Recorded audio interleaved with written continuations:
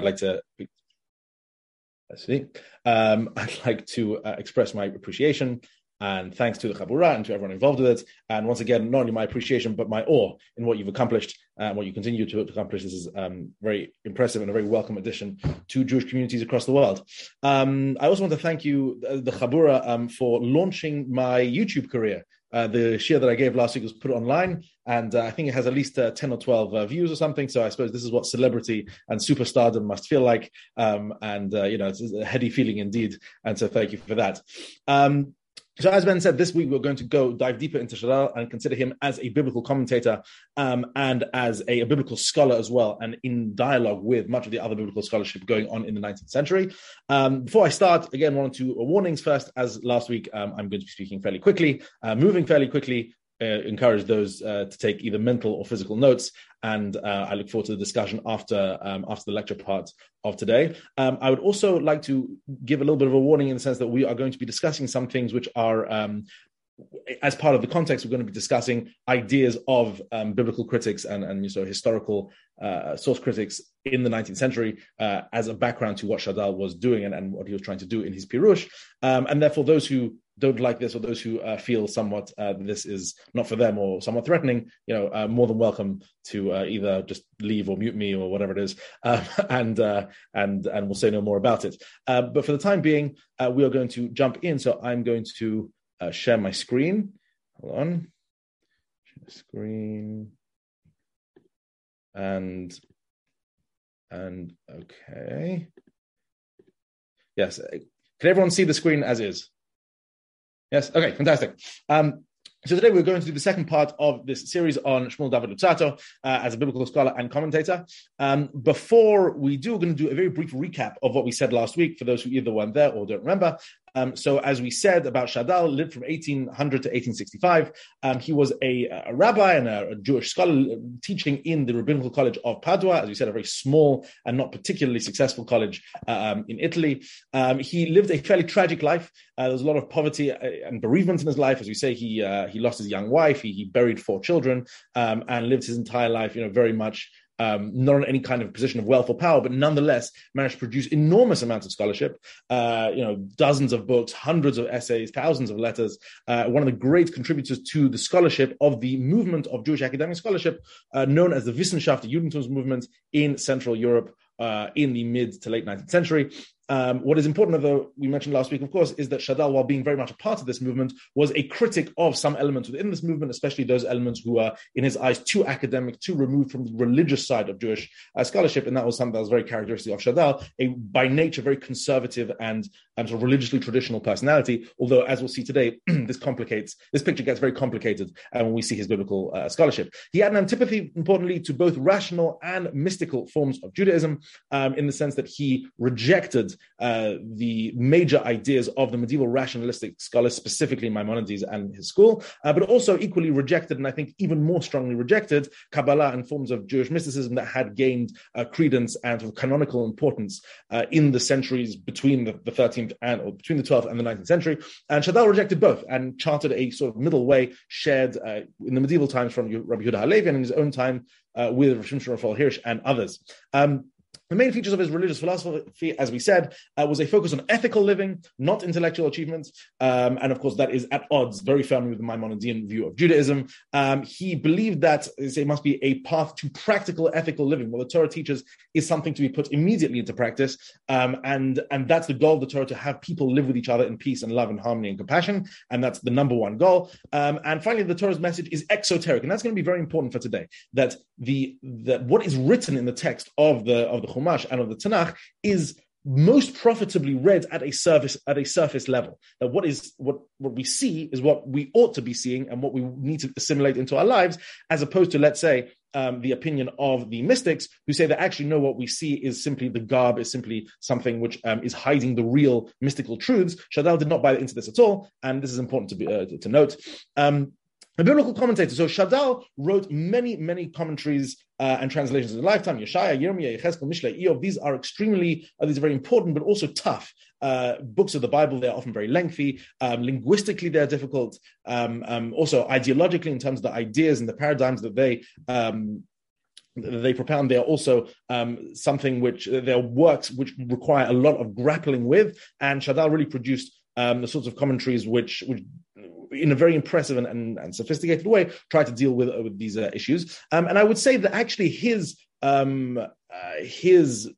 dealing with, or his involvement with translation and commentary on the Hebrew Bible was central to his efforts overall. So Shadal was a biblical scholar, not only in terms of the commentaries he actually wrote, but also in the essays that he had, that he wrote, in the letters that he wrote. Biblical commentary was also on his mind, throughout whatever else he was writing on. The Hebrew Bible remained front and center. And also, I would say, as someone who's translating some of Shadal's works, that even his polemical works, his Hebraic works, are really just, his style of writing is very biblical, or I would say pseudo-biblical, attempting to be biblical in the sense that a lot of his Hebrew sentences are simply sewing together of pre-existing words and phrases from the Tanakh, which is not only a stylistic thing, but also ideologically. Really, the Tanakh informed how he thought, how he wrote, how he expressed himself. His Jewish philosophy very much came forth in that. He wrote in 1847 a basic commentary to the Torah titled Hamishtadel. For those who are linguistically inclined, this is obviously the reflexive form of Shadal Shmuel David Lutzato of his own acronyms. He referred to himself often in the third person as Shadal, and Hamishtadel is, of course, the reflexive, this meaning to strive. So this was a commentary which sought to strive or to attempt to grapple with the themes and the difficulties within the Chumash.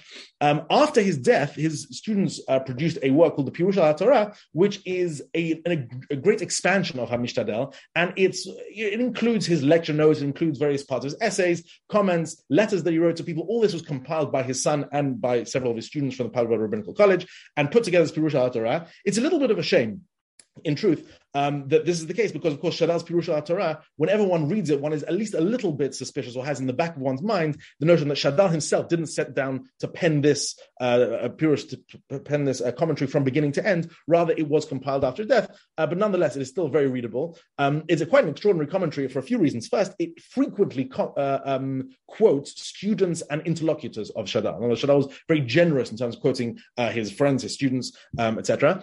Also, it's interesting because sometimes in the commentary, in the Pirush al-Torah, the second work, he will repudiate, he will retroactively reject what he wrote in Hamishtadel several years earlier. So you'll have this is what I believe about this pasuk, and I hereby renounce what I wrote in Hamishtadel several years ago. So these are the main points of Shadal's biblical commentary throughout his life.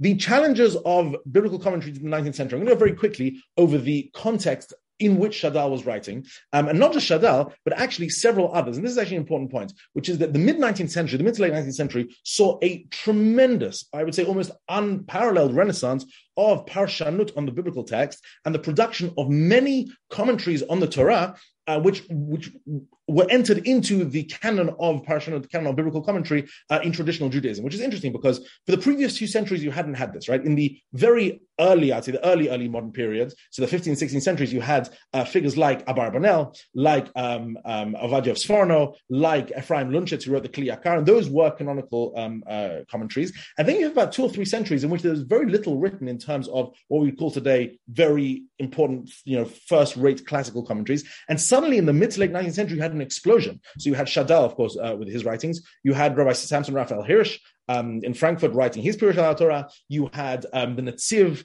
in Volozhin writing Hamek Davar. You had Romeya Leibush Visser, who wrote the Malbim. You had Eliyahu ben Amozeg's Em LaMikra. Towards the end of the century, you start having Rav David Tzvi Hoffman. You have also the oral works, which would become concretized in the Sfat Emet, which is the second Rebbe of Gur. You have this enormous explosion of Parshanut, which all occurs within about a 50, 60-year period, from the mid to the late 19th century. And as I mentioned at the end of last week's session, this is not a coincidence that these Parshanim felt the necessity to write in an era when the biblical text was being so mercilessly, I would say, dissected and desacralized. In other words, portrayed in a way that wasn't consonant with the Jewish tradition. And therefore, within this pressure cooker of hostile ideas, you had this explosion of new and very important, very interesting biblical commentary. So just to mention a few of those challenges, one is, the early challenges, which really comes from the 18th century more than anything else, and earlier, so figures like Hume and Voltaire, etc., they wrote very scathing attacks specifically on the Old Testament, especially on the Hebrew Bible, because the New Testament, at least there is, or one could see from, let's say, the perspective of a non-religious rationalist, one could see, oh, well, there are many good moral lessons, good moral stories, etc., etc. Whereas the Old Testament are full of these, wild miracles and all sorts of laws that don't seem to have any relevance to the modern period, and therefore you had this strong attack by deists, by atheists on the Hebrew Bible. Then you had the rise of biblical criticism. So already in the early to mid-19th century, you had various German figures such as Eichhorn, De Wette, and others who had started writing works undermining the traditional view of the Hebrew Bible. These works, they questioned several elements of the traditional view of what the Tanakh is. They questioned the historical accuracy. In other words, are the events in the text, did they occur as they said they occurred? Is the work historically accurate? The dating of the books, are the sources that we have even from the time that the book says it's from, right? Perhaps they're from a different time. Perhaps they are written as pseudepigraphically in the sense that, projected into a previous era, and the unity of the biblical books as well. Most famously, the Chumash and the documentary hypothesis, which was, I would say, perfected in a way by Julius Wellhausen in the 1870s, and such works called into question whether the Chumash was indeed one text or whether it was a result of numerous sources redacted over a long period of time. And interestingly, part of this is that some Reformed Jewish scholars, most prominently Abraham Geiger, began to accept these theories, began to recast the Jewish tradition in light of some of these findings of academic biblical critics, and began to reformulate classic Jewish ideas and even really radically re-understand the history of the religious history of ancient Israel based on these. You have the higher source criticism. Another point you have, which is very important in the mid-19th century, was the lower criticism. And this means lower criticism is detailed attention to the biblical text itself and trying to discover what the original, if there even is one, what the original text really said. Now, what we have today in the Jewish world is known as the Masoretic text. The text is given over to us via the Masorah. And it is the Chumash and the Tanakh that we have that's sitting on all of our shelves. However, there are a few issues with this. Firstly, is the fact that we have slight variations in the manuscripts of the Masoretic text that we have down the ages, but also an issue that many of these early biblical scholars picked up on is that there are many other early textual witnesses to the text. What this means is that there are early translations or versions of the biblical text which are slightly different from the Masoretic text, and who's to say that the Masoretic text has got it right and the others have got it wrong? So, for example, the Septuagint, a very important translation to ancient Greek from the 3rd century, the Vulgate, which is Jerome's translation into Latin, the Samaritan Bible, the early Targumim, for example, the Peshitta, which is a Syriac version of the Bible. All of these tell more or less the same text, except ever so slightly different, except they are, they have variations, and scholars of that century were beginning to say, okay, let's take a look at these versions and try and suggest emendations to the Masoretic text. Maybe the Masoretic text could be improved and could be, be brought back to its pristine originality through an analysis of these original texts. Now, we're going to see Shadal was part, to a certain degree, of this effort, which is extremely interesting, and we'll see exactly how he did it, but that'll come a bit later. And finally, so then the methodological question comes up: how far can such linguistic scholarship be used in the Bible? But finally, for Shadal, we have a problem which is almost unique to him, which is that how can one produce a fruitful and interesting and satisfactory commentary on the Bible while at the same time resisting the temptation either to go down the mystical Hasidic path or the philosophical rationalistic path of exegesis? That's actually a very important question because, as I mentioned at the end of last week, so it's actually much easier to provide answers to difficult questions within the Chumash, let's say, if you are committed, if you are open to mystical or philosophical traditions. If you close off both avenues of exegesis, then you have to be much more, I'd say, creative or many potential answers are closed off to you, and that is a question, a problem I would say almost unique to Shadal.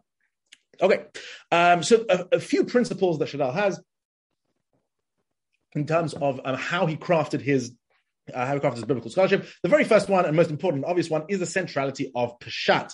As I mentioned earlier, Shadal was absolutely adamant that the surface level, and I think actually the best way of translating Peshat is the basic meaning, not the simple meaning, that's a different question, but the basic meaning of the verse. For Shadal, that was the most important. That was the understanding that you had to have in order to really understand it, and therefore that was absolutely central to Shadal's endeavors. I'm going to read to you a couple of lines from his Vikuach al Chochmat HaKabbalah, in which he bemoans, and he says the following: What is absolutely extraordinary in my eyes is how few seekers of the Pshat there have been among our nation after the sealing of the Talmud. Furthermore, I'm distressed to see that even those scholars who did seek the Pshat did not do so entirely consistently. Indeed, they deviated from it frequently. For instance, Rashi, the great exemplar of Pshat, often deviated from the Pshat and to go in the direction of creative and speculative hermeneutics, even if his intentions were noble.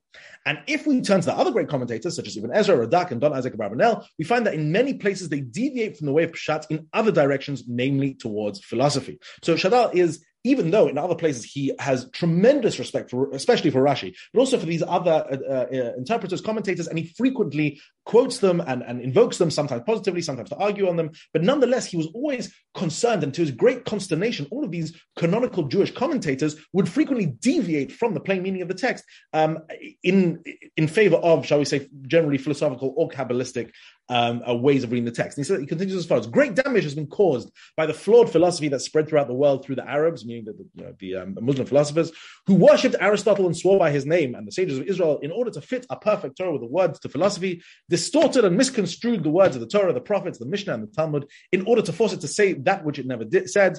They abandoned the Pshat and did not respect it. And then he sort of shifts his focus to criticize similarly the Kabbalists, and he says, the truth is that the Kabbalists took the ideas of the philosophers of their day, changed them slightly in order to align them with our laws and beliefs.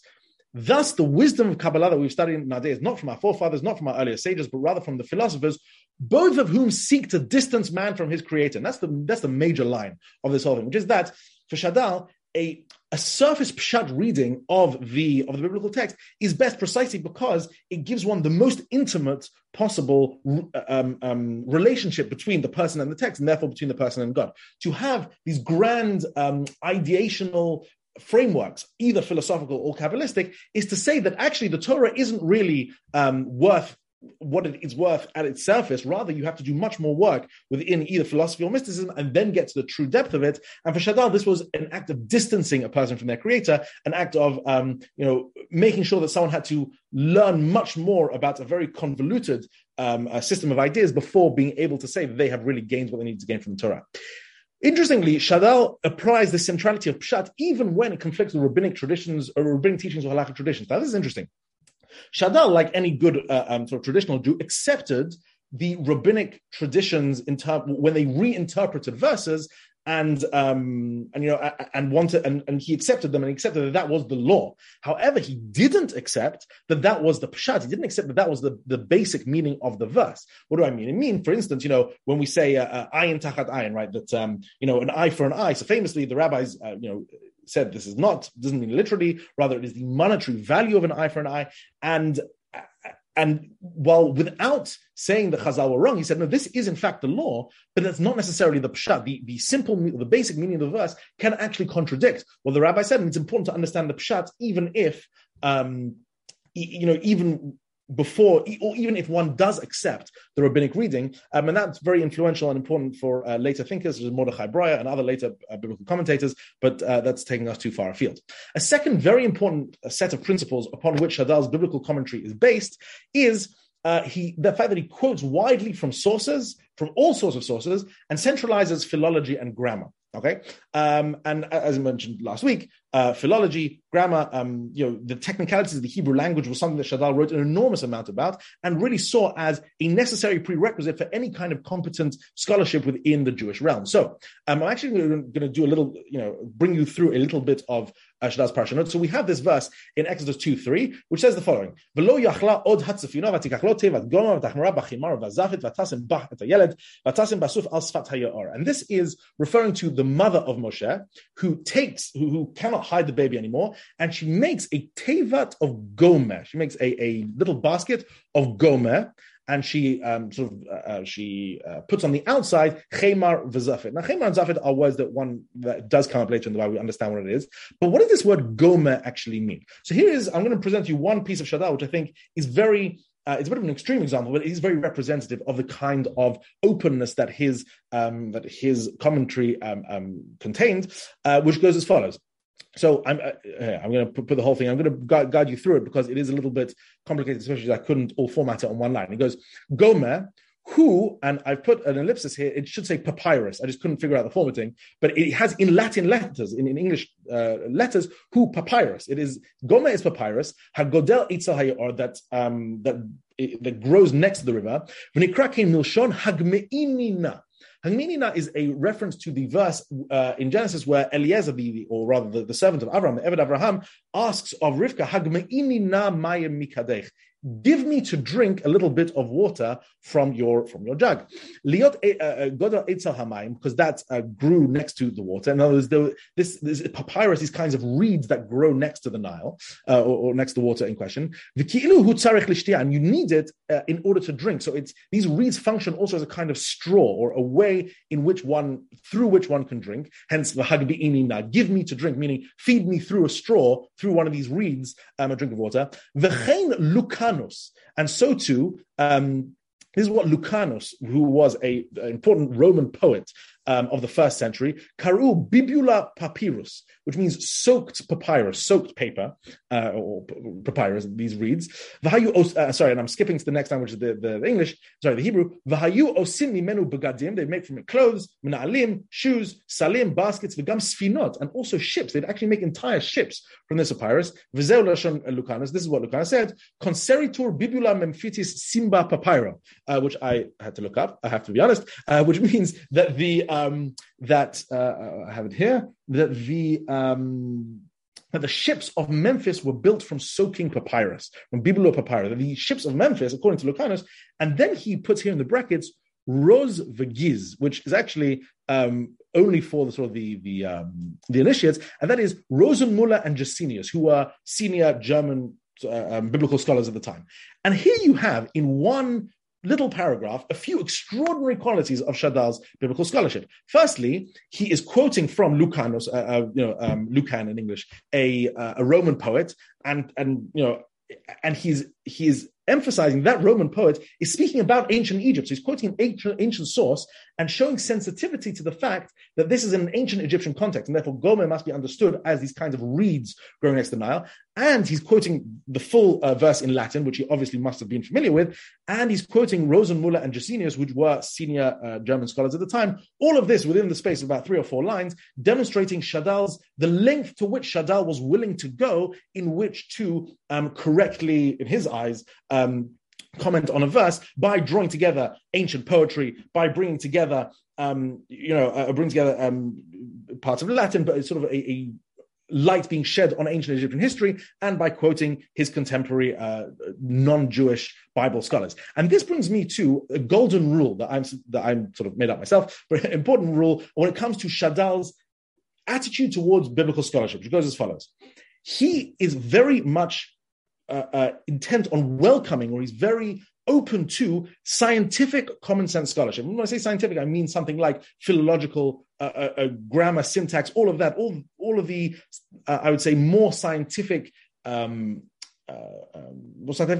of language scholarship. That is, for Shadal, legitimate to incorporate, to assimilate into Pshat. However, philosophical speculations about what may or may not be correct, or may or may not be, what can or can't be true Pshat of the Pasuk, which we'll get to in a minute when he discusses Spinoza and Ibn Ezra. So that those are not. He's very open to scientific scholarship, very much closed to the kind of philosophical speculation. And it's also important to note that not a small amount of 19th century German scholarship on the Hebrew Bible was informed by elements of the philosophy that was common, that was trendy within the German academia at the time, specifically certain historicist ideas from Herder, from Hegel, certain theories of the development of religion from Auguste Comte as well. There are certain philosophers, and for Shadal, that was illegitimate. You couldn't bring your own fancy theories about religion, your own fancy theories about how history goes into the Bible, but you could bring in grammar and syntax and ancient philology and things like that. A third principle that I want to bring up is Shadal's literary sensibility. Now, I mentioned last week, Shadal is a poet, wrote 2 volumes of poetry. His Hebrew is very lyrical, and he had this quite superb sensitivity towards one might say, a literary sensibility towards the text and understanding the text and bringing up points that others hadn't raised, precisely because Shadal had that kind of extraordinary ear for these finer details of the text. So, for example, there's the famous verse in Exodus 15:1, which is the beginning of Shirat Hayam, which says, Sus v'rochvo rama bayam, which means the horse and his rider was tossed up into the sea. Okay, what is the problem? The problem, possible issue could be, why is it in the singular? Surely it should be susim v'rochvehem, that horses and their riders were tossed about in the sea. Why the horse and his riders? Shadal comes in, and this I put in English, goes as follows. In the poetic parable, singular is better than plural, for the feeling is much stronger because the reader's thoughts fit among many topics. Flit among many topics. Consider, for example, bring justice to the orphan, plead the widow's cause in Isaiah. Were it said to bring justice to the orphans and to plead the cause of the widows, in the plural, the parable would lose a great deal of its power, as the reader's thoughts would flit among many orphans and widows. Now all of them are gathered into one orphan and one widow. Now you might agree with Shadal, you might not, but the point is that he took a look at this passage and said, okay, why is it in the singular? And he thought that within poetic, within a deeply aesthetic kind of verse in which it isn't so much the precise historical detail as much as the invoking of emotion that's important. He said, so if you portray it as one, plead the justice of the orphan, of the widow, the horse and the rider, he says that focuses the reader's mind on one particular example of that entity and therefore makes it much more vivid, much more imaginable. Maybe he's right, maybe he's wrong. The point is that the exquisite aesthetic sensibility, which very much is visible throughout Shadal's commentary in the many books in which he was a real commentator. Okay, a fourth principle, and perhaps one that is very much of a piece with other parts of his philosophy, is the Torah's focus not as a factual work, not as a history book, and not as some kind of guide to complex theology, as the rationalists thought, but rather instructional, rather to live the long life. And one of the best examples is the very first verse of the Bible, which says, so you have this first chapter in Genesis chapter 1, in which you have a very detailed description of the creation of the world. So the question would naturally come up is, what do we need this for? What is the Bible trying to teach us? Because a medieval or pre-modern commentators would say, "Oh, the Bible is giving us a literal blow-by-blow account of how God created the world. It is a historical work. It is to teach us scientific facts about how the universe came into being." Shadal rejects this. He doesn't necessarily reject that's how it went, but he rejects that is the main point of the book because he doesn't see it as a primarily historical work. And he has the following comment: "The enlightened ones will understand that the intent of the Torah is not to inform about the natural sciences, and the Torah was not given except to straighten the ways of man to righteousness and justice, and to establish in their hearts the belief in his unity and providence, since the Torah was not only given to the sages, but rather to the whole people." This is very important, as I said before, the Torah as an exoteric text, a text that can be read on the surface by ordinary people with great profit and can be assimilated into people's lives. And then he says the following, which I very much admired. "And behold, God wanted to inform people of the unity of the universe and the unity of mankind. Since error in both of these matters caused great evils in ancient times, from the lack of awareness of the unity of the universe, it came that people would believe in the existence of specific gods with defects and inferior character traits, and they will do evil acts in order to please these gods. And from the lack of awareness of the unity of mankind, it came out that people of one nation would hate and revile the people of another nation, and they would act towards them with the force of arms and not with justice and righteousness. And these two fundamental principles, the unity of the universe and the unity of mankind, are the main point of the stories of the creation saga." I have to say, I love this little piece of Shadal because I think it is extremely relevant and contemporary to Jewish educators today. If someone were to come up to you and say, what is the point of Genesis chapter 1? It's quite difficult today to maintain that the point of the story is to tell us a blow-by-blow historical, scientific account of how the universe came into being.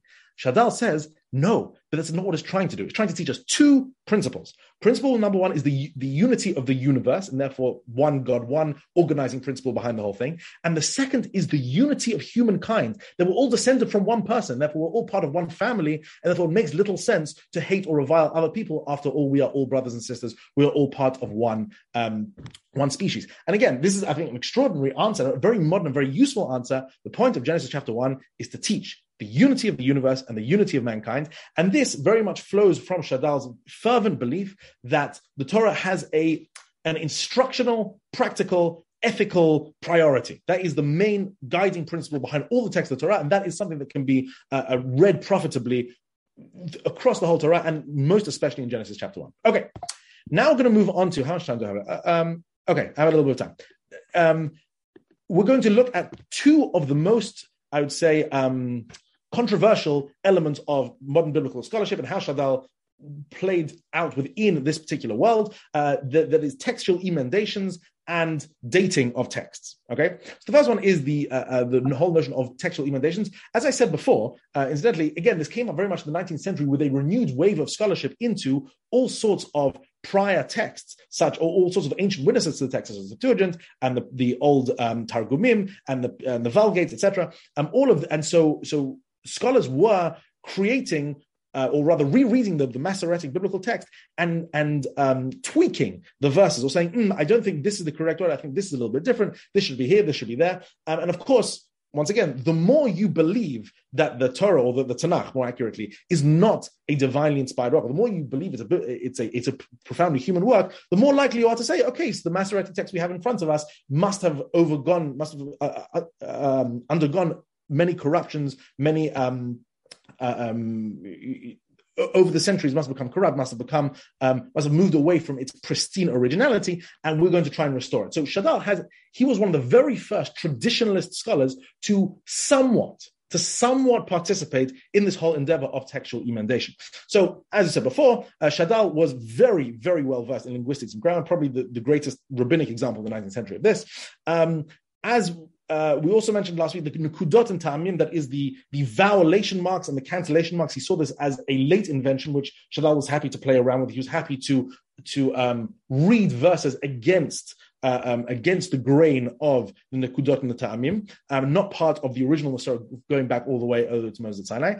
And Shadal, very interestingly, viewed textual corruption as a possibility, but he believed, and here is where he diverged from Geiger and other reformist scholars, he believed it was never done deliberately. In other words, he said it is possible that in the Tanakh we have nowadays, over the centuries, there were some corruption or some mistakes made through copying manuscripts one to another, generation after generation of scribes, but never deliberately. It was never part of an effort to try and fool people, to try and create some kind of different parts of the religion. And therefore, he did suggest certain small corrections to Masoretic text. So I will read a brief paragraph here where he says, the books of the Holy Writ were kept constantly in the midst of Israel as a precious, beloved treasure, and no one ever set a hand against them to falsify them, to add to them or to take away from them. Despite this, it would have been impossible, after so many transmissions and so much copying, not to have alternate versions, one of which is correct, emerging from the hands of the author, and the other only the mistake of the copyist scribe. This was more common in previous generations when the books were not bound together in individual volumes. However, there are only very few errors or alternative versions. And again, this speaks to Shadal's duality playing out within Shadal. On the one hand, the punctilious scholar who looks at the text and says, it does seem that there were some minor scribal errors, but also the traditionalist who said, no, it was likely there were only very few errors. They came, only in the ancient times and never on purpose, and there are only a few of them in Tanakh at all anyway, and therefore, again, it was a partial recognition of the scholarship, but also a very strong traditionalist loyalty in Shadal. And Shadal did, in fact, make various emendations to the later books, and very rarely within the Chumash himself, because, of course, the Chumash it becomes much more dicey and problematic due to the doctrine mainly expounded by the Rambam, by Maimonides, of the textual inerrancy, right? Maimonides said specifically in, I believe it's the 8th of the 13 principles of faith, that not only do we have to believe the Torah is from Moses, we have to believe the Torah that we have now is exactly as it was then. No word, no letter changed, nothing missing, nothing added. Everything's exactly as it was in the time of Moshe when it was given thousands of years ago. And so Shadal was obviously far more comfortable, we'll get to this in the next slide, suggesting emendations to the later books, and very occasionally also in the Chumash itself, but usually without changing any of the letters, really just moving around the vowels. And also he did it, I wouldn't say sparingly, but only when he was forced to by the Pshat. I'm going to give you the most famous example of Shadal's textual emendations. I need everyone here to concentrate for a moment. I'm going to explain why and how this came to be. And it's an emendation which, as far as we know, Shadal made up himself and was extremely widely accepted even by non-Jewish scholars after Shadal's death, and is still credited as this kind of innovation of Shadal in the following passage. We're all very familiar with this verse, right from Ezekiel, Vatisaini ruach v'ashma acharai kol ra'ash gadol, baruch kavod Adonai mimakomo, right?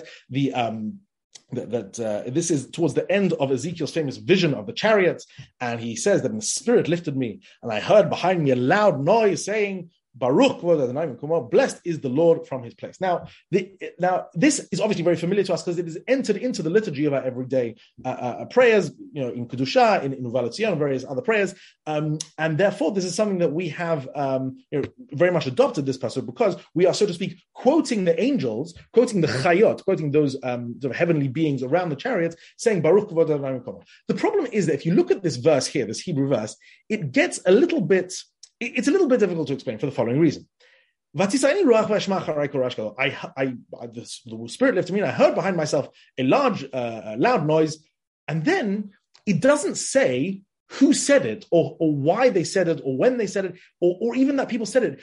If you look in the translation, I have provided in the brackets here the word saying and a colon, and then speech marks. But blessed is the word from his place. Blessed is the glory of God from his place. However, in the original Hebrew, you don't have it. It just says a loud noise, Baruch Kavod Hashem Yikomo, right? There is no, it's unusual. You should have words there, something like V'hachayot Amru, Baruch Kavod Adonai Yikomo, right? That would make it much smoother. Right now, it reads as though there's this giant wedge between Gadol and Baruch, which needs to be sort of filled in by the translator, by the brackets. And this seems to be difficult to understand. So Shadal suggested the following. Again, it's an emendation of the text, but it is an attempt to make the text much smoother and much more comprehensible. He says the following: the great roaring sound, the Kol Ra'ash Gadol, it said, the great roaring sound does not sit well as a description of the sound of a speaking voice. Rather, it refers to the sound of the wings of the chayot as they move. So he said, the Kol Ra'ash Gadol, a ra'ash, is very rarely speech. Ra'ash just means noise, like white noise. It doesn't mean directed speech generally. Moreover, in the entire story of the chariot, you do not find the speech imputes to chayot gadol. He says, those in Ezekiel's entire vision, you don't have any of the angelic figures speaking. It's very interesting that we say in our prayers that we're as though invoking the speech of the angels, but it seems that these angelic creatures don't speak.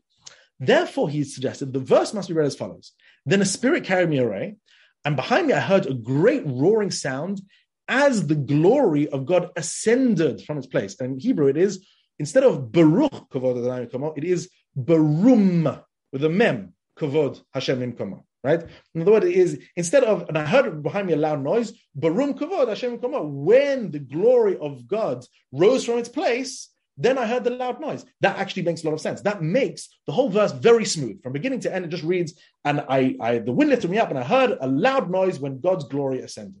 That's a very smooth reading the pasuk, and all it needs is the changing of one letter, a kaf, to the final kaf of Baruch to the final mem. Now, what's interesting, and Shadal didn't know this, is that in Paleo Hebrew text, the kaf, the final chaf and the final mem are very similar. In fact, they're almost indistinguishable.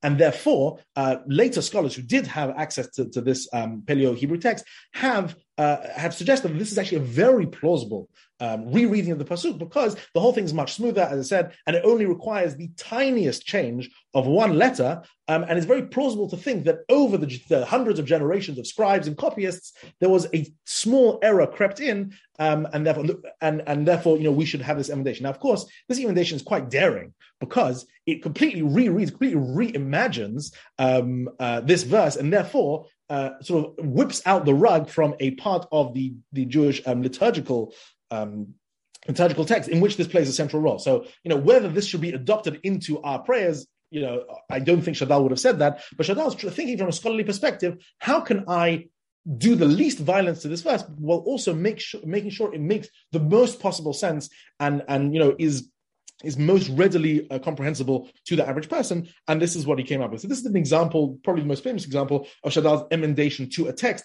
Again, it's a text in Yechezkel, in the prophets, where he did this quite frequently, but in the text of the Chumash, he very, very rarely resorted to text emendations.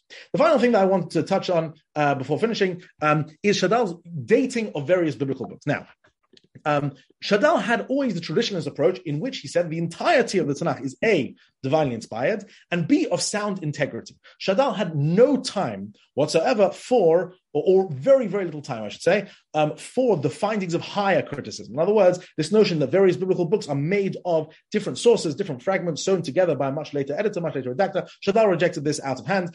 He believed they're all divinely inspired, and also that all these books came more or less as complete units as they were, and therefore have a certain basic soundness, basic integrity. He rejected to a large degree higher criticism. Now, obviously, as we know, the Tanakh is divided into three parts: the Torah, Nevi'im, the Ketuvim. And Shadal had a different approach to each one. So when it came to the Torah, when it came to the 5 books of Moses, the Chumash, Shadal was absolutely traditional. Moses wrote this regardless of any scholarship. And I have to say, as sort of, intellectual historian, there seems to be very little scholarly basis for this position of Shadal. In other words, Shadal was quite happy, as we're going to see in a moment, to sort of apply at least some of the findings of biblical scholarship to the later books, whereas when it came to the Torah, Shadal defended its absolute perfection and Mosaic authorship really from a religious perspective. It didn't come from his scholarly side, rather from his instinctive religious traditional side, and it was very... he was absolutely adamant that this was the case, whereas, from a strictly intellectual perspective, it's not so easy at all to see why the Chumash should be spared the kind of scholarship that is applied to the later text of the Hebrew Bible. So, for example, famously, I'm going to do this extremely briefly, Okay, I have a little bit of background. There are various psukim in the Torah, this is quite famous, quite well known, that it seems at least, to have been written possibly from a later date. So one of the most famous examples is Deuteronomy 1:1, the first verse of the book of Dvarim, which says that this book was written be'ever hayarden. Now, what's the problem with saying that the book was written by Moshe be'ever hayarden is if you're calling that area the Transjordan, the other side of the Jordan, it implies that you are sitting in Eretz Yisrael, right? It implies that the author of the book is sitting in the correct side of the Yarden, i.e. in Eretz Yisrael, and the book is being written be'ever hayarden, on the other side of the Jordan. And famously, Ibn Ezra writes on this, that these and other psukim are part of the Sod Hashneim Asar, the secret of the 12, Maskil Yavin, and that's it, and it says no more. So this, Ibn Ezra leaves us with this kind of tantalizing hint as to what this might be, but never extrapolates. And Baruch Spinoza famously read this verse and read this commentary of the Ibn Ezra as Ibn Ezra endorsing the idea that certain psukim were added in by later authorities, later authors, right? And this is one of the very foundation stones of biblical scholarship. And Spinoza was a foundational biblical critic in the sense that thinking that no, the 5 books of Moses weren't written by Moses, and we can tell that some verses were added in later because of the internal evidence of each verse. And essentially, Shadal has a very long piece in the first pasuk of the Sefer Dvarim, completely rejecting this and saying no, and providing a whole other explanation of what Ibn Ezra meant, and basically rejecting this reading of the Ibn Ezra, because Shadal was not only traditionalist when it came to reading the Bible, he was also very traditionalist when it came to the great biblical commentators. He couldn't fathom the idea that Ibn Ezra was part of this sort of shadowy cabal of commentators who believed that there were verses later on tacked into or inserted into the Chumash. He believed that this was nonsense. And in fact, he was very upset at some of his colleagues in the Wissenschaft Unity movement, such as Yost and Geiger, who suggested later datings from the Chumash based on the works of Spinoza and later critics as well. So when it came to the Torah, he was absolutely traditional. When it came to the prophets, to the Nevi'im, he was also traditional with the dating, but yet felt quite free to add his own interpolations. As we saw, added in the interpolation vis-a-vis Yecheskel chapter 3, verse 12, as we saw on the previous slide. And he had his great arguments with two of the great Eastern maskilim called Nachman Krochmal and Shlomo Yehuda Rappaport, Krochmal and Shir, regarding the second half of the book of Yeshayahu. This is also a fairly famous claim, but the book of Yeshayahu at least appears on the face of it to have two halves to it. The first is chapters 1 to 39, that was clearly written by Yeshayahu ben Amoz, an 8th century prophet who's living in Jerusalem before the Churban of the year 586, before the destruction of the first Beit Mikdash, and telling his society, listen, you have to shape up and you have to do what God wants you to do, otherwise there will be in the future a great tragedy, a great Churban. The second, the last 26 chapters 40 to 66, beginning with the phrase Nachamu Nachmu Ami, those appear to be written much later. They appear to be written on a retrospective perspective, from the perspective of a prophet who's living in exile, a prophet who, after Jerusalem is already destroyed, and he's providing nachamu, he's providing comfort for the Jews who have been exiled. And he mentions Koresh, the Cyrus, the Persian emperor at the time. And basically, there's seemingly quite a bit of evidence that chapters 40 to 66 were written by a later prophet. And this is a question that has been debated among Jewish scholars, quite vociferously from that time, from Shadal's time until this, and including him, Shadal defended the unity of the book of Isaiah. He insisted the whole of Yeshayahu, from chapter 1 through chapter 66, is actually the work of one author, unlike the biblical scholars who claim there are at least 2, maybe 3 or 4 authors to the book of Isaiah. And the reason he did this, and he provides a very strong sort of ideological reason for defending this, is because why would someone claim that chapters 40 to 66 are of a later prophet? Because it is based on this idea that prophecy cannot accurately predict the future, or that when a prophet speaks, it's impossible for a prophet in the 8th century to speak fully and accurately as though he's in the 6th century, as though he's already seen the Khurban, as though Koresh has already risen to the throne, he's already in Persia, and he knows all the details of this later time.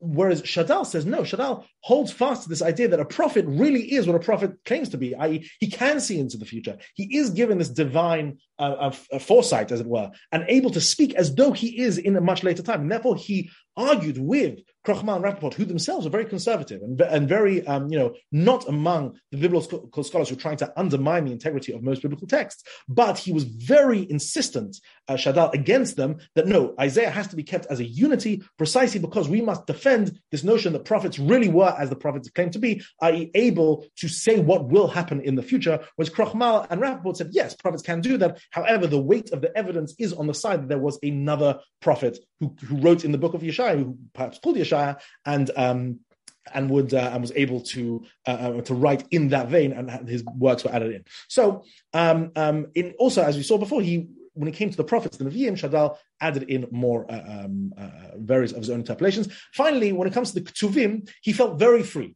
I would say really quite free to follow scholarly intuitions, both in terms of dating and in terms of adding in his own emendations and interpolations. So, for example, he believed that some of the Psalms, some Tehillim, were later dating. There are some very famous examples. Most famous is Psalm 137. Al Naharot Bavel Sham Yashavnu Gam Bachinu. Seems very difficult to believe that King David 5 centuries earlier was predicting, or was talking in the past tense about sitting in the rivers of Babylon and crying and mourning the Beit Mikdash. Right? This does seem to be a psalm of a later deity, and Shadal accepted this. Also, interestingly, there was one biblical book that Shadal really didn't like very much, and it was the book of Kohelet. And anyone who's been following these classes until now should see why he really despised the book of Kohelet, because Kohelet, Shadal was all about ethical living, traits such as emet and chemla and rachamim and tzedek, whatever. And all of these were grievously undermined by the author of Kohelet, who basically, in various parts of his book, said things like, nothing really matters. All one needs to do is eat and drink and have fun today, because tomorrow we're all going to die, etc. And that, that's a very strong theme within the book of Kohelet. And Shadal was very upset about this, and believed that Kohelet could not have possibly be written by Shlomo HaMelech. Rather, it must be later, both on linguistic grounds, and this is something that modern scholarship is very much agreed upon, that Kohelet must have been much later because of the language it used, but also on doctrinal grounds, that it must have been a much later thinker of some kind who propounded these sorts of doctrines, and therefore Shadal felt free to reject the traditional dating of this book, both on linguistic ground and doctrinal grounds. And this is, in summary, in sort of on one foot, Shadal's understanding and his attitude towards the different parts of the Tanakh, and what he felt he was licensed to do in terms of within the framework of the Torah, of the Nevi'im and the Ketuvim, and this brings us to the end, I think, of Shadal's of our presentation of Shadal as a biblical scholar. I will now stop the share and open up for questions. Thank you so much. That was a really interesting, insightful shiur. I'm sure, I personally gained a lot from seeing a lot of the kind of earlier academic thoughts, writings that appear in Shadal. Some of those arguments are still discussed till today. Mm-hmm. So if anybody has any questions, please feel free to unmute. One question. Mm-hmm. First of all, thank you so much. Fascinating. Regarding the suggestion about Baruch Kevod Hashem right, the Baruch, considering he didn't know the evidence or that you mentioned of the original script, what was his methodology to come up with that change? Is it just based on what he thought the Peshat could be? I'm trying to understand. He's sort of quite lucky with that finding that you mentioned, but if not for that, I don't understand where he's coming from. So he's coming from, as I introduced it, which is that the verse as it stands has two parts to it, and they don't neatly. There's no neat sort of bridging conjunction between them, right?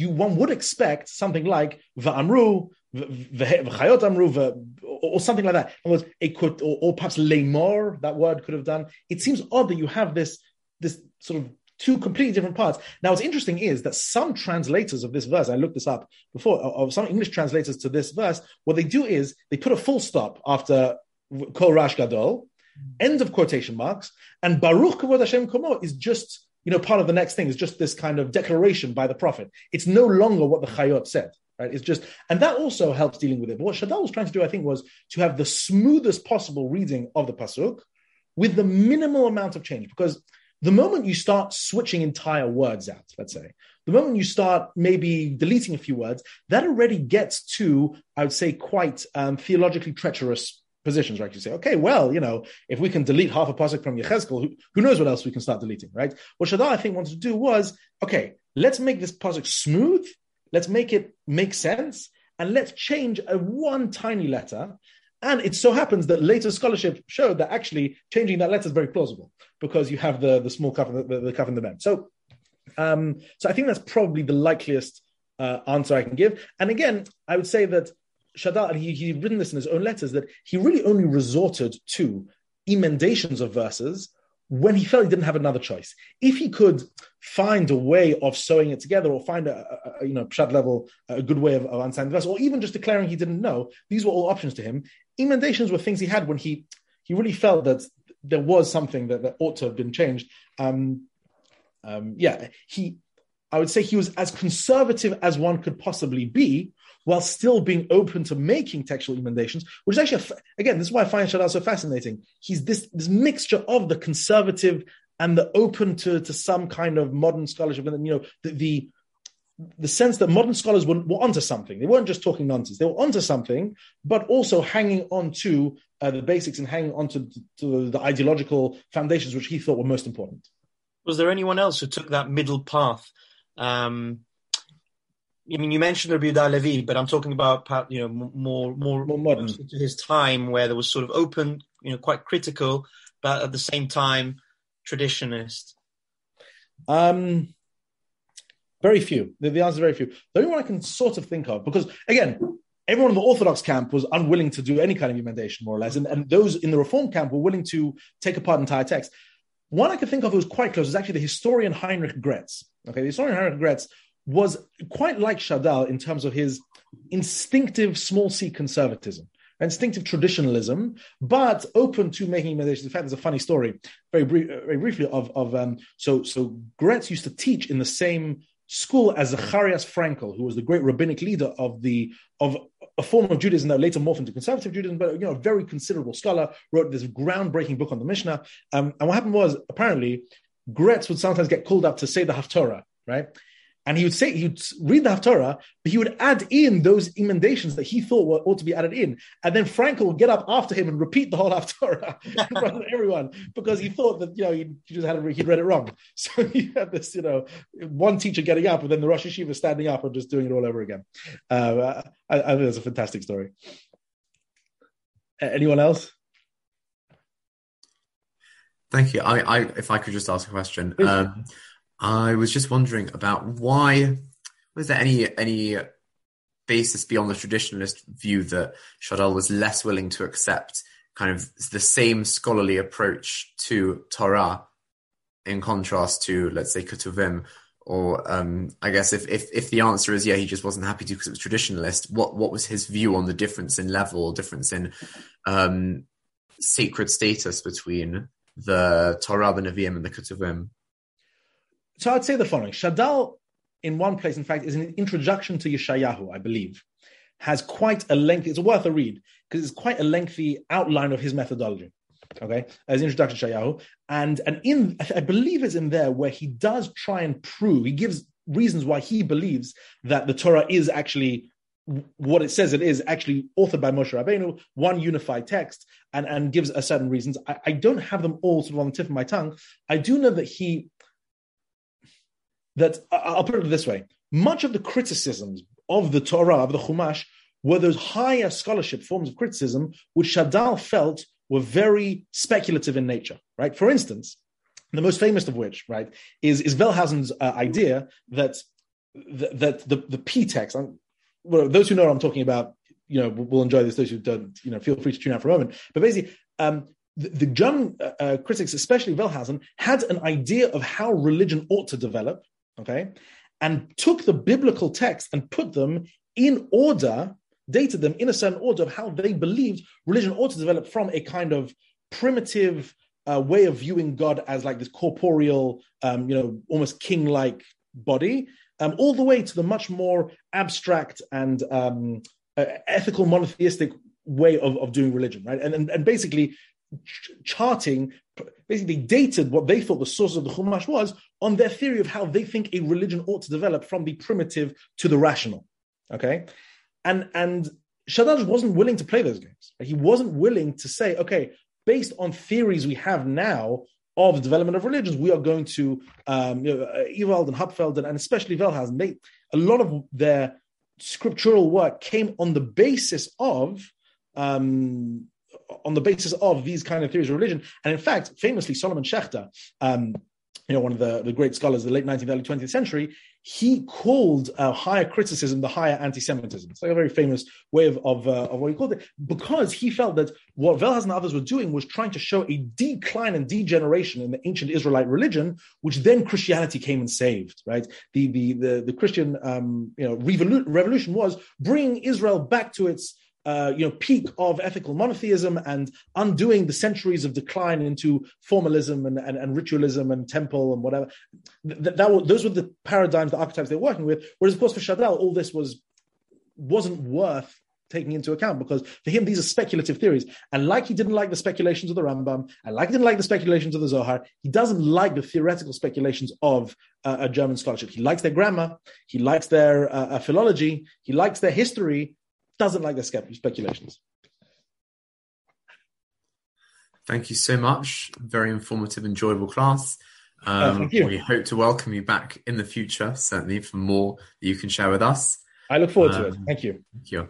And everyone, keep an eye out on the WhatsApp groups for future Chabura events. Have a good evening, everyone. All the best.